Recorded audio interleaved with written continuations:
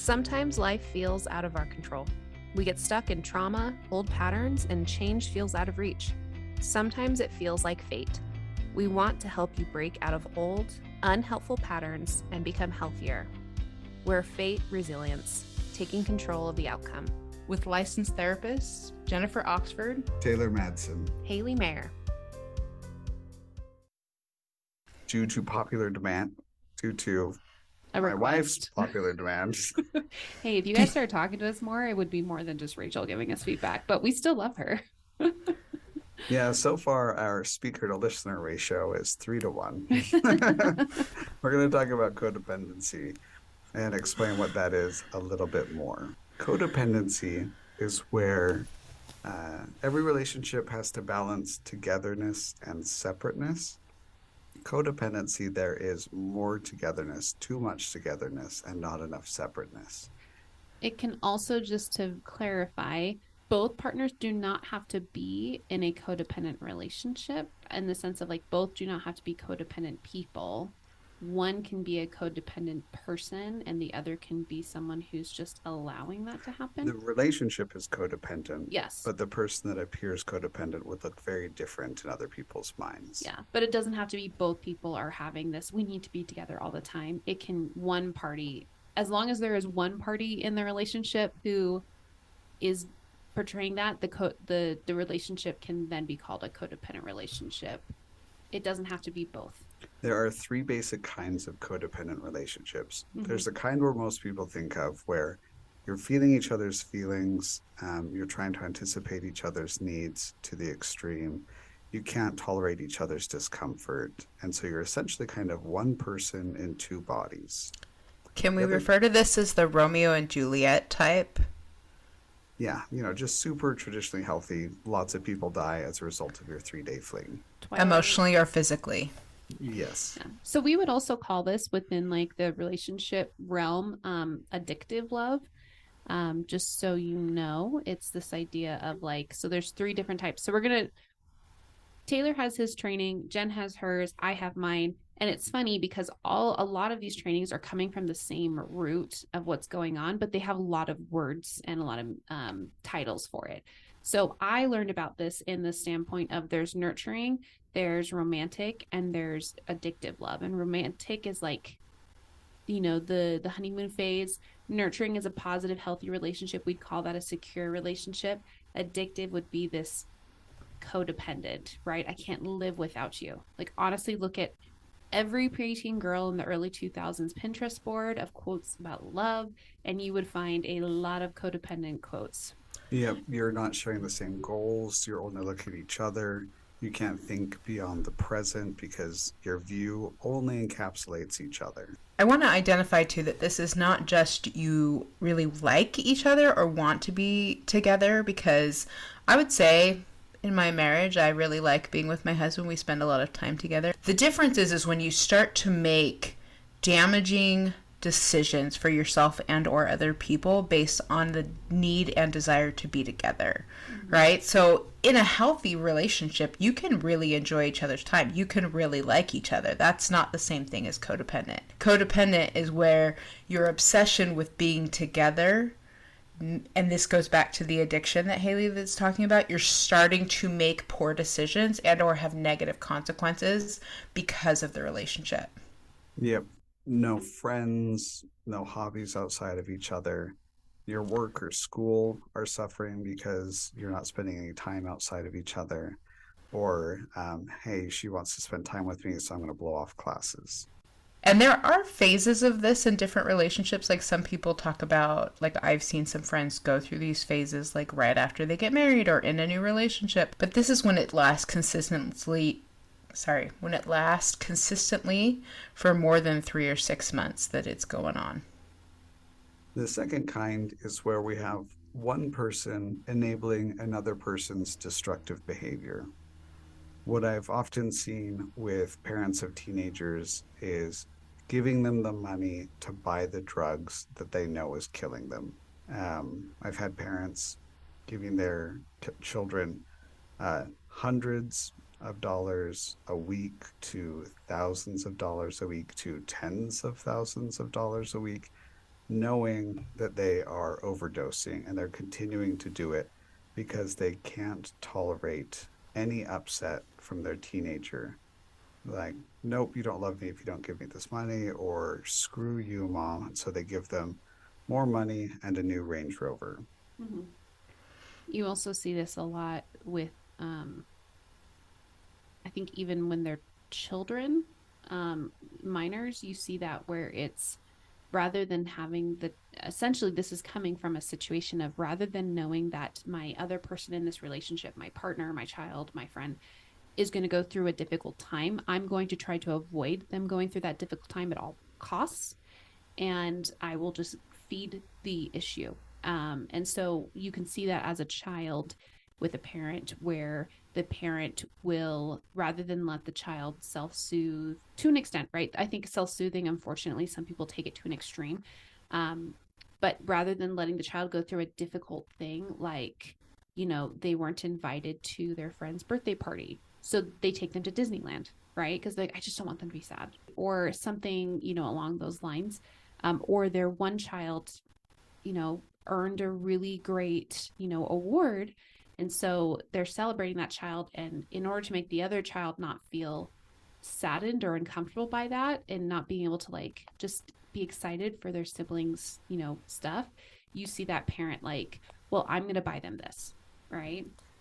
So Haley, as I'm listening to you, I'm hearing you talk about the difference. It's actually really manipulative to be in that kind of relationship, because you're trying to control what feelings the other person has, including saying you're not allowed to feel pain or any of the negative range of emotion. And as we've talked about before, if you can't feel the negative, you cannot fully experience the positive. And so you're actually limiting this person's life experience when you overperform. Because I think a lot of people would say, well, what's so different about what you just said and just being a good parent? So I wonder if we could talk a little bit about, how we go from, you have a baby who you do have to meet all their needs, or they will probably most likely die. Mm-hmm. To then moving out of that and starting to allow them to try and fail on their own, because a lot of codependence starts in these early relationships. The third kind is what people would probably never consider a codependent relationship, and it's just as codependent as the other two. And it's where you're always fighting. If the first one is codependent, like two black holes colliding because they're just being pulled towards each other incredibly hard. The last kind is two magnets pushing each other apart. So this is the idea maybe of how Superman and Lex Luthor happen. Is that what you're talking about, Taylor? Yeah, they're incredibly entangled. They are obsessed with each other. They can't not. But rather than trying to take care of each other, they're tearing each other down. They're always fighting. They can't have a day go by where they're not arguing. I mean, they might have a couple here and there, but there's always snide comments, there's sarcasm, there's snark, there's contempt.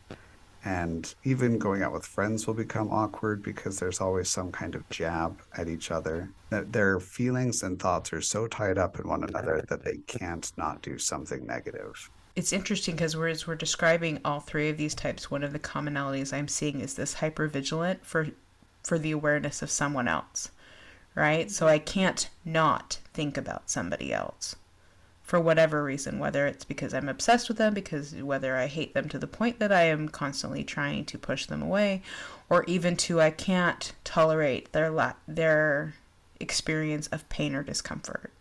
And so it's the hyper awareness of somebody else constantly.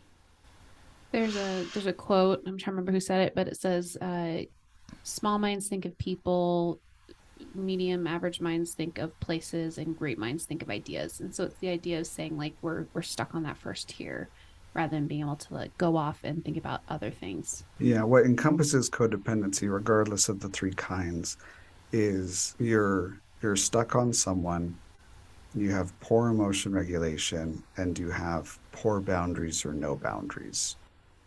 And along with that, then you have poor accountability, meaning either too much or too little accountability in these relationships, meaning that you can't ever you can't ever repair the relationship, or that you can't ever move into a place and hold someone accountable in the relationship so that we can be healthy again. Yeah, so there's a lot of controlling behaviors in these relationships. That doesn't mean that there's always control, but that a lot of times there is.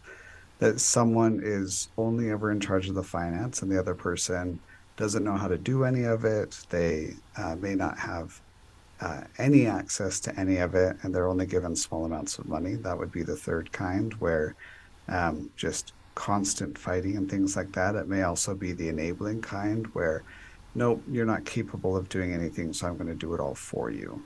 And then there's lots of snow plowing, where I'm going to make sure that I take care of any obstacles that might come up. Not even the ones that do come up, but just possibly might come up. And so you get parents or spouses that are contacting teachers for adults that are in university and like, nope, we're going to take care of this grade, even though they can't do that. And then they get angry when legally the university can't respond to anything. I see this a lot too in working with teenagers, is that sometimes they are so, when teenagers become out of control and start to be a danger to themselves or others, often their parents have been villainized. The kids, they're so mad. Mom and dad say no, they tried to hold boundaries, or mom and dad didn't know enough, whatever it is. And so then when they do come into treatment, we move then to work against the therapist, right? And they think that that is rescuing the relationship,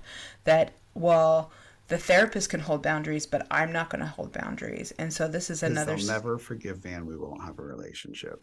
Right. And so part of the work that we do when you're in codependence is we both model boundaries, but we also teach you and walk you through holding a healthy boundary. And if you haven't had healthy boundaries, here's the truth. It's going to be painful. You're going to be really uncomfortable. The person on the other end of the relationship is going to be really uncomfortable. And vice versa. If you've never forgiven somebody, then that's going to be really uncomfortable too. We've talked about cell membranes being a good metaphor for boundaries, that lets good things in, it gets rid of waste, it keeps bad things out, and so on. Cancer is uncontrolled cellular growth. And so if we use that as a metaphor for poor boundaries, codependency, this lack of boundaries, is really a kind of cancer for relationships. That there's all kinds of uncontrolled behavior and there's no distinction between one person and the other. And so it's just kind of this tumor that's functioning and attacking. I go back to this idea of, I like the way you explain that, because I really enjoy spending time with my husband. We spend a lot of time together in our schedule and stuff like that. But when I'm away from him, I don't worry about him.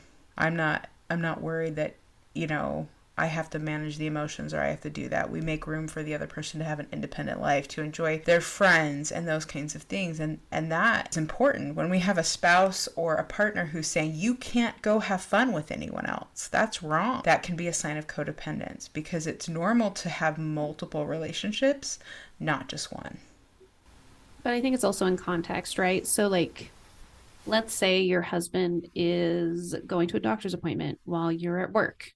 You worrying about him in the context of that part of the relationship, I think that's well within a healthy boundary of saying, I'm allowed to worry about my partner while he's in something that could potentially, not that we're even expecting a big thing to happen, but just, I can think about it.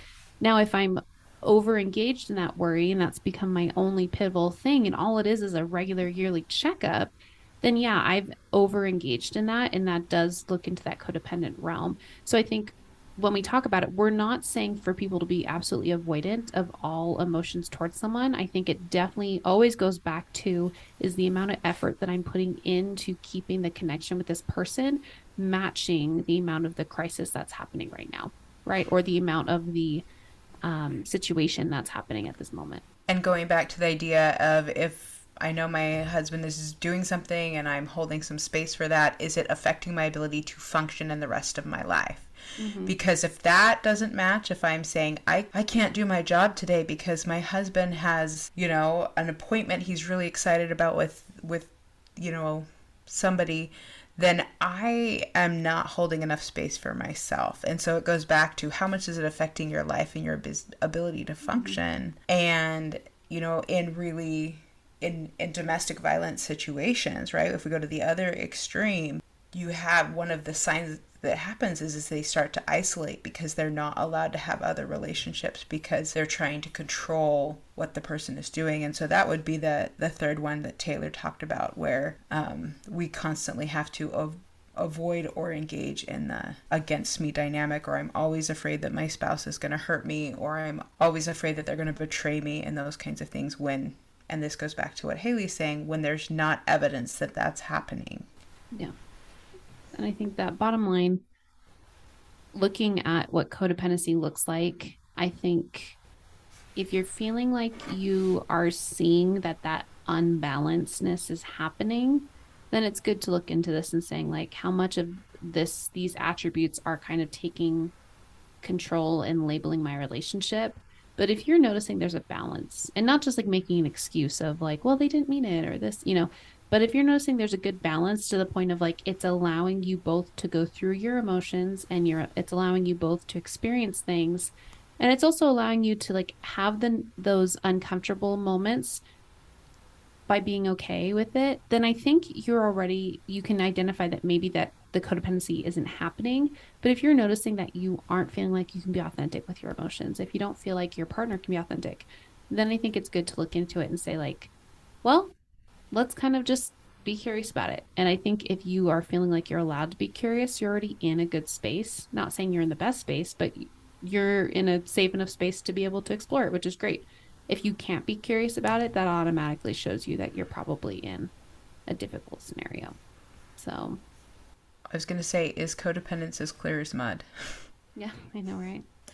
You'll know it if you're in it. And if you're in it, you might not know it. But I think getting feedback from other people is really important, because sometimes we don't want to hear other people's feedback, but this is the point of having a support system, is sometimes they can see our blind spots. Thanks for listening. You can find us on Apple Podcasts and Spotify. Please feel free to rate, subscribe, and review. And if you want to find us on social media, we're on Instagram and Facebook at Fate Resilience. We'd love to hear from you.